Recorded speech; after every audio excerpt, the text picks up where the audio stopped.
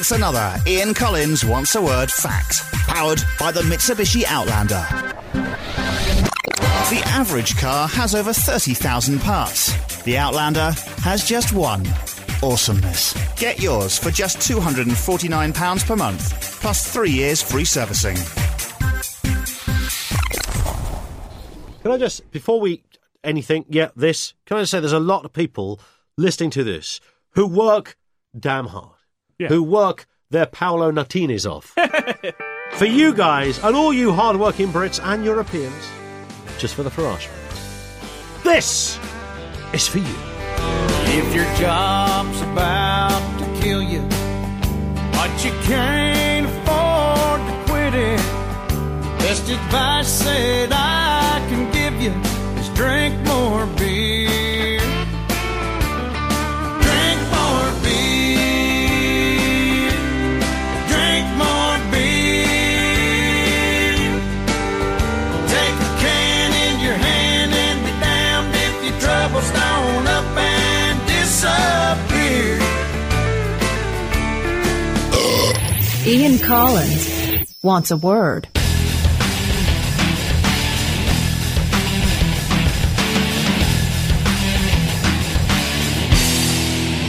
Here we go. No messing. Right into it. Sideshow Kev. Let's have some questions from your corner. Come on. Hang on, I'm not ready. Come on. I'm not ready. Oh, for goodness sake. From... Bring back the old Sideshow. He was fast, efficient, and didn't have a brain like a bucket. It's questions and feedback via from Esther McVeigh. That's nice, isn't it? Lovely. This podcast is too long. It needs austerity. I'm removing the next question. Thank you for nothing, Esther. Hashtag Atos. From Strategic Dave, who's in Australia. I live in Melbourne. Why don't you do more for your international listeners? I know we used to be prisoners, but still. What do you mean? What does he want us to do? I think he's suggesting... there is no barrier to this creative offering. We don't see race or colour, creed or religion. We just see listeners. I think he's suggesting that we're too UK-focused or something, on account of us being in the UK. Funny that. Yeah. Yeah. And we should be talking more about... You're in Melbourne, and Melbourne is essentially the UK, but just on the other side of the world. How so? It's a very British city. There's a lot of parallels, a lot of synergy with the UK. I mean, Australia does, of course, anyway. From obviously the monarchy to the justice system, to even driving on the correct side of the road, all of that kind of stuff. But I think Melbourne in particular, Melbourne is like, I suppose, the Edinburgh. Edinburgh being that kind of, it's a bit posh, isn't it? Okay. Sex is what you have the call in. And it's that kind of thing. And I think the same with Melbourne. You've got, I suppose, Sydney is the Glasgow, Melbourne is the Edinburgh. That makes sense. You've been to both, presumably. No, not Sydney, no. Really? I was booked for the Mardi Gras once, but had to cancel. Short notice. That's a shame. You've been to Sydney? And Melbourne. Yes. So that's a reasonable divide, isn't it? I think so, yeah. Melbourne's more sort of arty, though, in certain places. It has little sort of pockets like... It's exactly that. Like a sort of clean Camden. It's kind of like the South Bank. Down by the suppose river. it is, It is almost. In fact, I think I'm right in saying it's also called the South Bank. Down there by the river. Right. And can't remember the name of the river. It might be the Yarra. And there, anyway, it's got the art centres and the galleries and all that old caper. And it's very lovely and it's very nice, but it's also a little bit British. Do you know what they do with wine? They have certain limits, the vineyard, as to how much wine they can make and sell under their own label or something. So if you go into a Bottolo, which is a fucking stupid name for an off license. Yep. Bottle, mate. Yeah, Bottolo. They have all of these like tubs of wine with no labels, and it'll have like a chalk sign saying this is from this vineyard, and it's like $6 because they can't sell it with a label on, but they can sell it, but they can't sell it with a label on. I think that's how it works. And there's also a weird stat. It's something like 90% of all the wine in Australia is oddly French owned now. Really? Yeah, it's something strange like that. Because they're quite a big wine-producing nation, of course. But I think the French just got in there and said, well, we'll buy up these suckers and their fields of joyous Sauvignon Blanc. They invented wine, Lemon Jesus. From Betsy Henderson, the burlesque dancer from Dalston. Nice. Are you a tassel man, Collins? Are you? Are you? What, a tassel man as in... Do you like tassels on the end of some nappage? I don't. I find burlesque is the acceptable form of women getting out their oops. That's all it is, isn't it? Yes. Throw in some silhouettes and some lights, and somebody goes, "Oh, mama, I don't know what I'm doing here." And Let suddenly, me buy your wine, Australians! for some reason, you've just essentially legitimised the flange. Yeah. Theatrically speaking, all you've done is given a green light to stripping, but you've done it through. Now, I appreciate there is an art and there is a history Yes. to all of that burlesque stuff. However, what I find just beyond excruciating in terms of embarrassment is a nipple with a tassel attached to it. It is up there with kind of Bernard Manning, seaside postcards. Yeah. It's like they Kiss me quick hats. Yeah, it's up there. Cool. Look at the chicks on edge. Yeah. It's that kind of mentality. It isn't. It's a bit like, guys go, "Wow, yeah, look, massive knockers. God, look at those good old fun bags. What the size of those nooks." It's all of that. It's the kind of, and the tassel thing. It is so deeply unattractive and unsexy, and I find that with most of the burlesque stuff. I have, however, over the years interviewed a few burlesque dancers who used to come in on our show on the previous place. Right.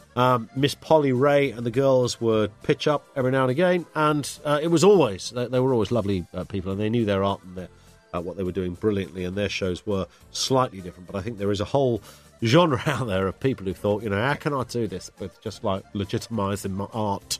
And the way it's been done is by simply calling it burlesque, doing your first bit in a silhouette, and then the rest of it just whip out your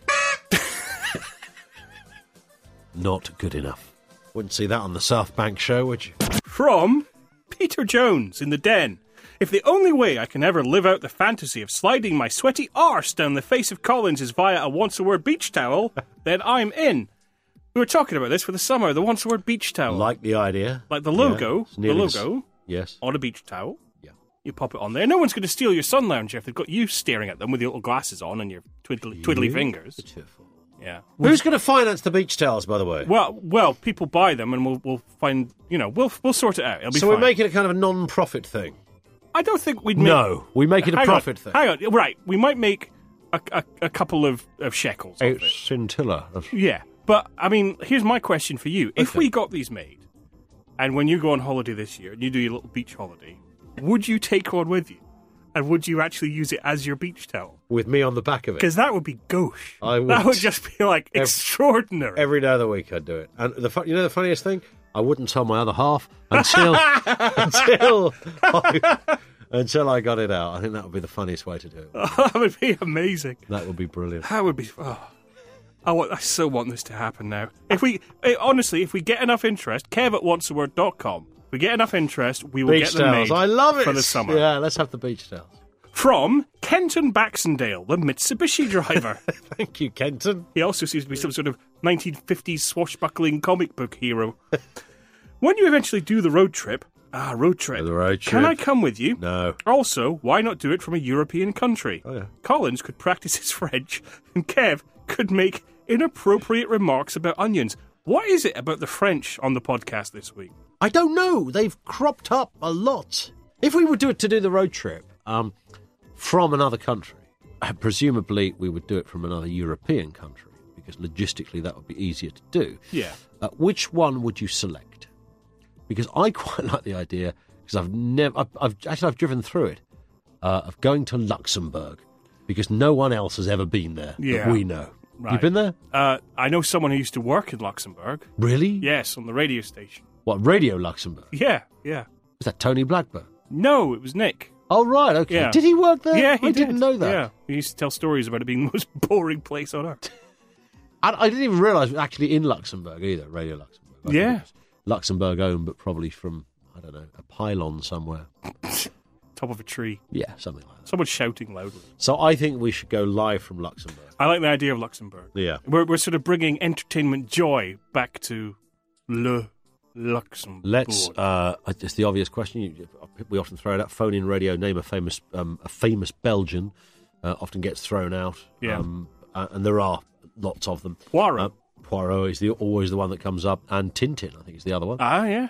But also, name a famous Luxembourgian. Les Dennis. It's the only one I can think of as well, is yeah. Dennis, yeah, so that's it. He keeps it quiet. Yeah, I think, is that where he met Dustin G? It was. That's it. Dustin G, the forgotten man, on account of being dead. It's kind of strange, wasn't it? Because they were sort of they were quite big. I think due to Russ Abbott. Yeah, Russ Abbott. They were like his sidekicks, and then they became their own things, and they were absolutely huge in that kind of sort of 80s variety era. But they did big theatre shows, and they do Blackpool summer season, Yarmouth summer seasons, and they had it all going on, which was extraordinary for a couple of reasons. Because the main one being they weren't very good at impressions, which really, for two impressionists, I would have thought is somewhat a bit of a hazard in the job. Absolutely true. It was. I must have been possibly about 2 years old when they were on the television. Yeah, I think we were both that age. Yeah, and I just remember them being terrible. It was just not funny. They did Coronation Street characters, and Les Dennis sort of famously did the Mavis thing. I don't know. That's right. I don't know who Dustin G did. Hilda. Vera, probably. Vera, Vera. I think it was. It was exactly that. Yeah, it was Vera. And I just remember thinking, these aren't difficult impressions. These are sort of the easiest of all the characters you could pick, because they're caricatures. The characters that the actors are playing are caricatures, so all you've got to do is caricature the caricature. How hard can it be, Dustin and Les? And they couldn't manage to get that right. Man alive. Rest in peace, Dustin. Yeah, rest in peace, Dusty. From Phone In Freddy. Do you remember me, Ian? I called you on TalkSport in 2009 to talk about UFOs. Yeah, it was a great call. Freddie rang up about 20 past 10, stayed on till about 22 minutes past 10, owing to the fact that he was, in fact, claiming to make psychic contact with, coincidentally, Dustin G. Oh, really? Yes, so I remember it all.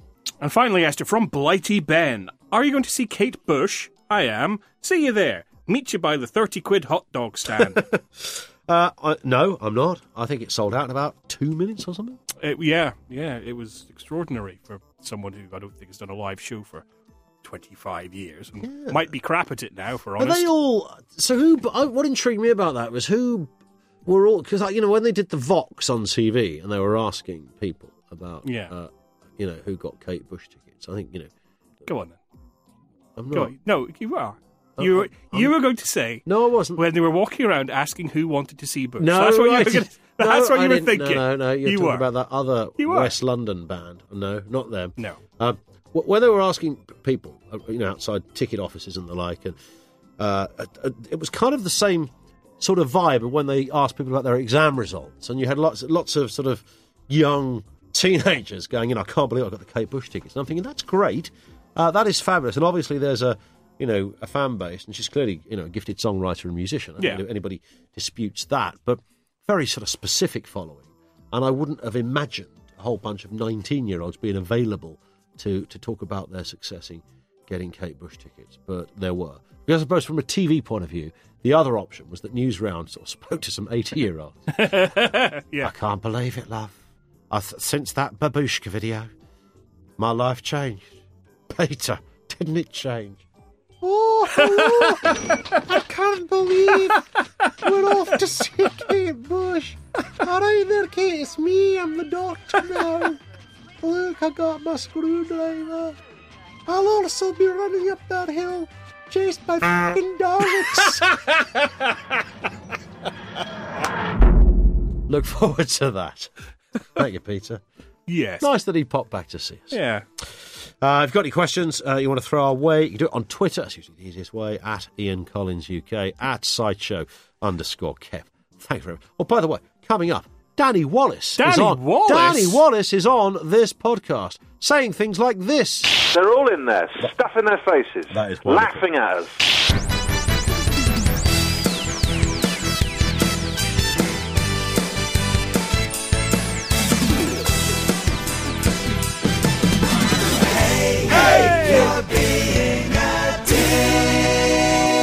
Yes, here it is. It is the feature that takes a long, hard look at life's utter knobhead. You know the kind of folk, those who, regardless of sex, status or faith, find themselves acting in a penile-based manner. They might be off the telly, they could be your mate or your neighbour, it's even possible it's your own other half. Whoever they are, wherever they lurk, these are the people who, from time to time, display such traits of sheer dumbass buffoonery, you find yourself concluding only one thing. Hey! You're being a dick. And Kev, where do you want to start?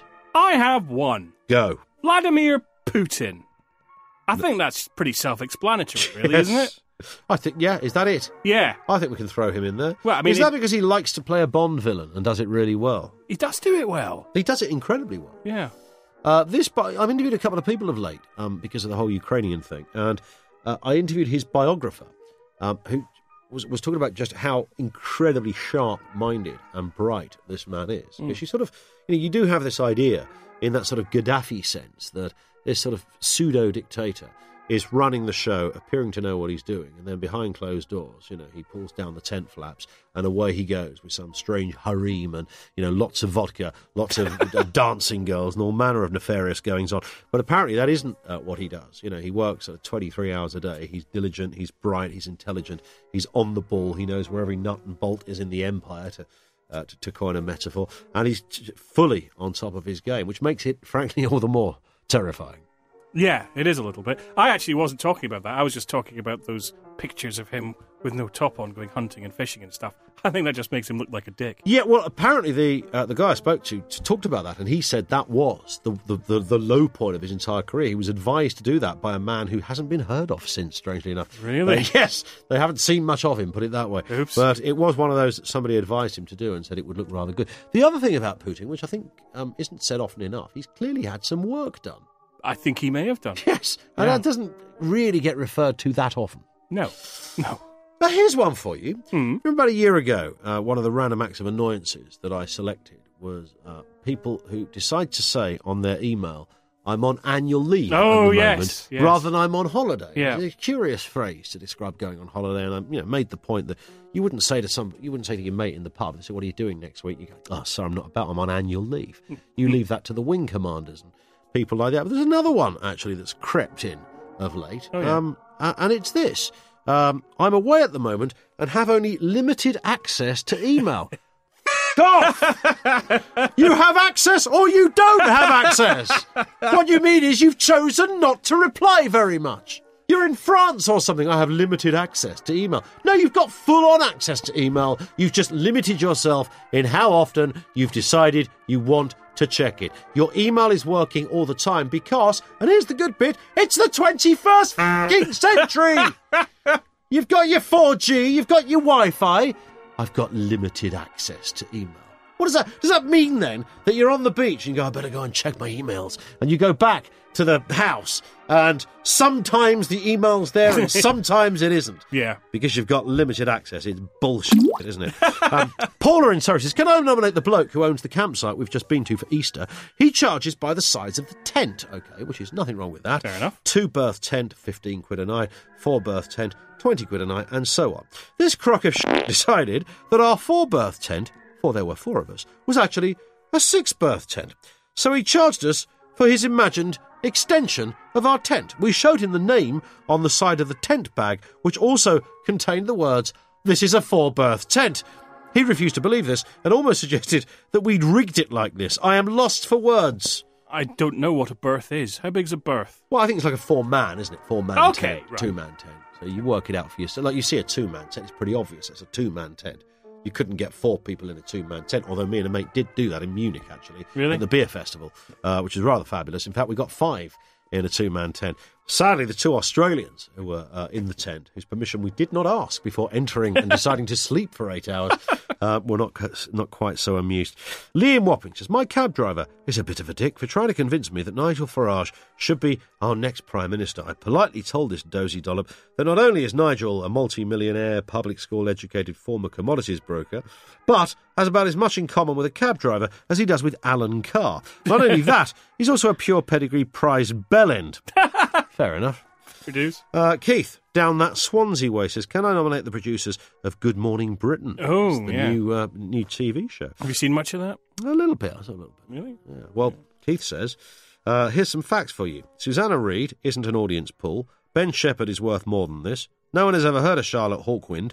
And most of us assume that Andy Peters died in 1987. Oh, and while I'm at it, doing the whole thing around a massive glass desk does nothing other than appease scatophiles everywhere who probably thought Christmas had come early. I don't even want to go there and think about that. Danny Wallace is coming on later. Talking about his new book and other stuff.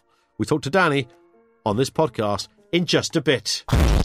And you know, I like to flatter you. I mean, your taste is obviously impeccable and you know what you want from life, which is exactly why you should be driving a Mitsubishi Shogun. And the good news is you can now save up to £5,000 on this ultimate 4x4, with prices starting from just $26,199 and 0% finance available across the range. You've just got to check it out for yourself. Pop by mitsubishi-cars.co.uk/Shogun for some very special offers. Shogun, always capable, surprisingly affordable. And here it is, everybody. It's the feature with no name. It's a good reason for that.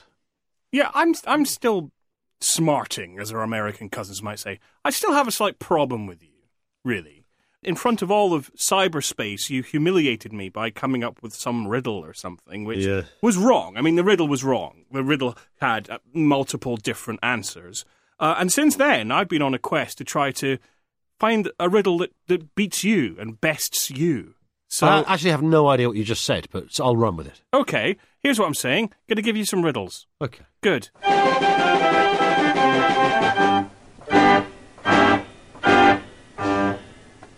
Arnold Schwarzenegger has a big one. Michael J. Fox has a small one. Madonna doesn't have one. The Pope has one, but he never uses it. And Barack Obama has one, and he uses it all the time. What is it? A surname? You bastard. Get in there, Collins. Would you like a story? A story? Here's a story about Andre Porch, our technical chief happy with that. of button pressing. Yep. While exploring the wild highlands of Ireland, Andre was captured by goblins. Grumpy, the chief of the goblins, told him he was allowed one final statement, which would hinge upon how he would die. If the statement he made was false, he would be boiled in water. If the statement was true, he would be fried in oil. Now, Andre didn't like either of these options because he doesn't like water or oil. So he made a statement that forced the goblins to release him. What was that statement? What was the one statement he could make to save himself? Hang on. This is the kind of conundrum you normally throw at somebody and give them a couple of hours to work out. You're expecting me to do this almost like a bang, bang, bang, you know, Punchy McDougal kind of affair. Something, I don't know, you will boil me in water or something. Is that the right answer? Yes. Yeah, because if he says you will boil me in water... It makes the statement true, which means he should have been fried in oil, and they can only fry him in oil if he makes a true statement, but if they do, it makes the statement false. And the goblins let Andre go. You won't get this one, though. All right, go What on. could travel around the world while staying in a corner? What can travel around the world while staying in a corner? Stays in a corner, travels around the world. Travels around the world, but stays in a corner. There's a corner, something stays there. No, while it stays there, it's travelling around the world. Look at it go. That could only be a postage stamp. No. Yeah, postage stamp. Crying out loud. Is that the right answer? Can you see my screen? No, here? I can't see anything. You mean you've written this down? Give us another. I've got one more. One more. There are two dogs sitting on a porch. Sounds like a Les Dawson joke. Or a Roddy Corbett monologue. Go on. Two dogs sitting on a porch. Not Andre Porch. Two dogs sitting on Andre Porch. One dog is fat and the other is thin. Yeah. The little dog is the son of the fat dog, but the fat dog is not the father of the thin dog. Who's the fat dog? The fat dog is the mother of the thin dog. Get in there, Collins. Ridiculous. It's a full 4 out of 4. Ridiculous. Thank you very much. I will be here for the remainder of this week. Sideshow Kev is back in 3 months after he's recovered. Stop it. Come on, get out. Stop it. Go on. I don't think I'm going to come back. Off with you, foul wench. You've got to teach the world to sing. Danny Wallace is the king. For justice and politeness are the laws that he will bring. Where the order of the crown is to frown upon the frown. We done a constitution and we even wrote sit down. Very, very happy, more than delighted, in fact, a bit off the scale, frankly. Look who's here. It's Danny Wallace, everybody. Hello! How are you, Dan? I'm very well. I like the fact you said, look who's here, and Yeah. A, you can't see me, and B, I'm not there. Yeah, well, I was, being artistic and creative and Very stuff. nice. It's all right, isn't it? Yes, I like Listen, it. well, we are just happy wherever you are, Dan, and and I just want to say congratulations on another shelf breaker. Thank you. It's an interesting concept, this, Join Me. I mean, how did that work, then? You decided, what, to get a lot of people to... Oh, hello. Oh, sorry, no, it's the wrong... No, we got this mate. wrong. I've been given duff information You're about this. 11 years out of date, Oh, you ninny hammer. So, what's going on? You jackwagon. Hang on. Here it is. Who is Tom Ditto? There Is the you new go. book. There you go. Good work, which is nice, because at the launch, sadly, your publisher forgot the name of the book. Yes, he did. In the first sentence of his speech, Yeah. he called it, "Where is Tom Ditto?" It's easy done. But listen, it's always lovely, isn't it, and I know you're very modest about this kind of stuff, Dan, but, it is, I think, the 10th or 11th book? Yeah, 10th. There's a couple in there, little ones, that sort of count. No, but, they do count. They definitely count. Okay. 10 books. So it's a marvellous thing, and thank you for coming. You came the other night to a little launch that we had in a very unusual-looking pub. It looked a bit like a Young Offenders Institute. Strangely enough, I think I was the only person there that had actually been in that pub before. Yeah, that makes sense. Because they used to take us on You day did 18 trips. months. You did 18 months in Chokey for all those murders in the 80s. That's exactly what happened. And I was on a tag. Never made it to the third floor bar, only the second, of course. Yeah, quite right. Which was rather lovely. I did notice, but on the day you were having your book launch at the top, there was a guy having a retirement do on the floor below. Yes. But they were charging £10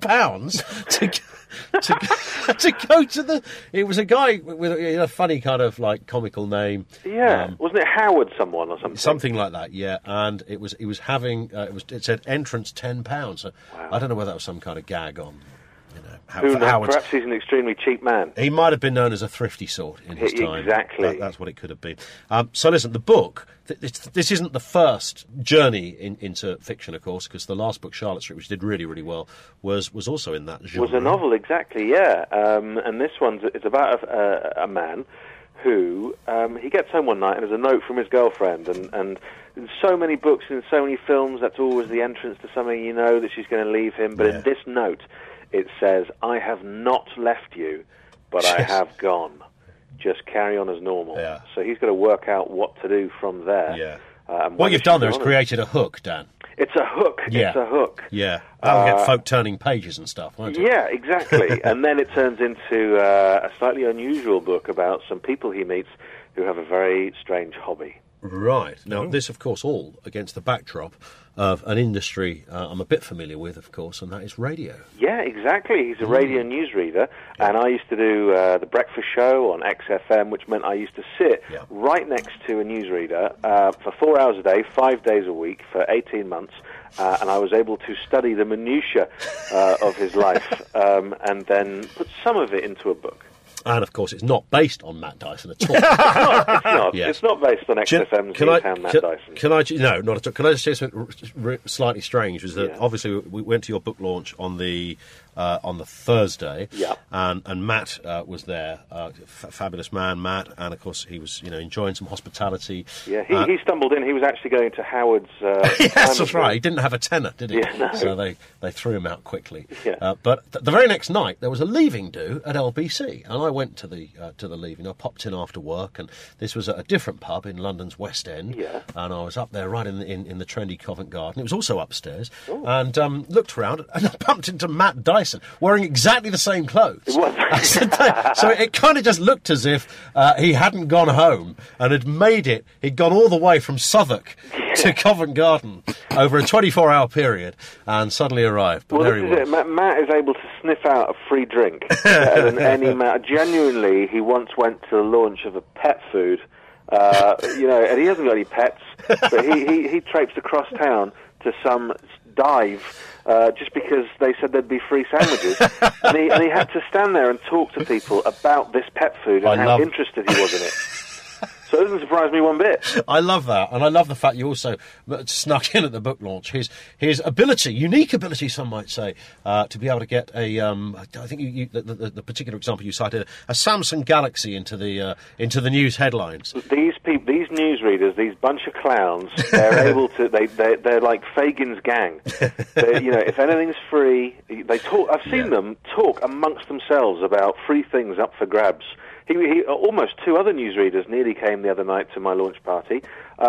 Great fellas, but I haven't seen them once since I stopped working at that radio station.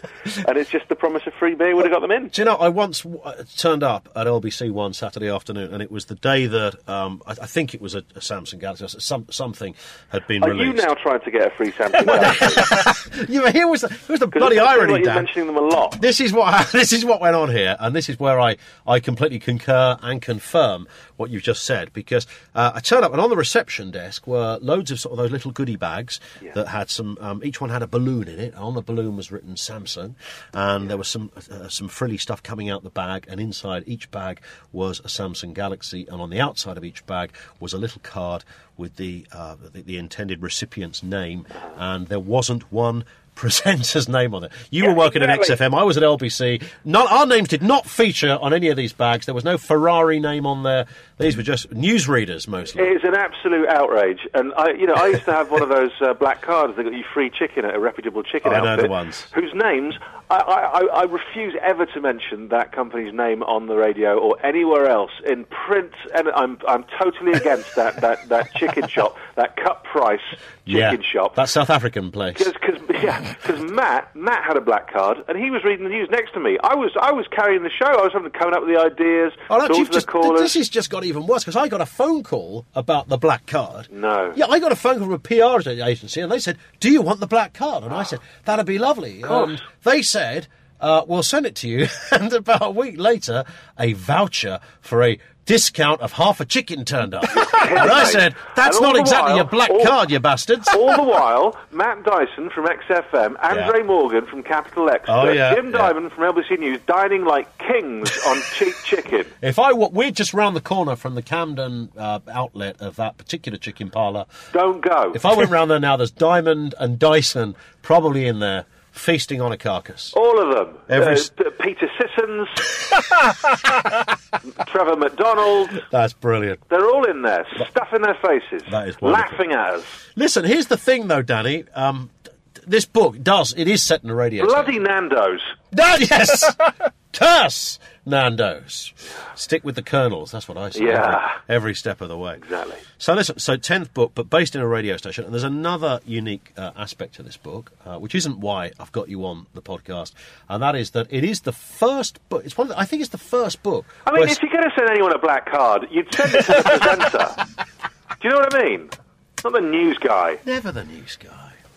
Do you know Ian. That's all right, Dan. Do you know what the other first of this book is? What's that? Frankly, it's a bit upsetting, to be honest. Oh, you're not in it? I'm not in it. In any way, you're not thanked? I'm not thanked. Nothing at all. And yet here I am, still happy to talk about it. Well, I couldn't... I could just say I couldn't have written it without you. Yeah. But that would be a massive lie. Because I could and I did. I'd like to think that working in the same building, and I know it should be pointed out that obviously this is not based on a specific radio station. No, it absolutely isn't. It is all, it's kind of a made-up station in Danny Wallace's brain. Exactly, but I use some of the experience that I garnered. Yeah. You've got to garner that experience, and then spew it out onto the page. Exactly, which is always the best way to. I prefer craft, yes. Rather than garner and spew. Kind of slightly undermines the whole process of 2 years of writing your arse off, doesn't it, really?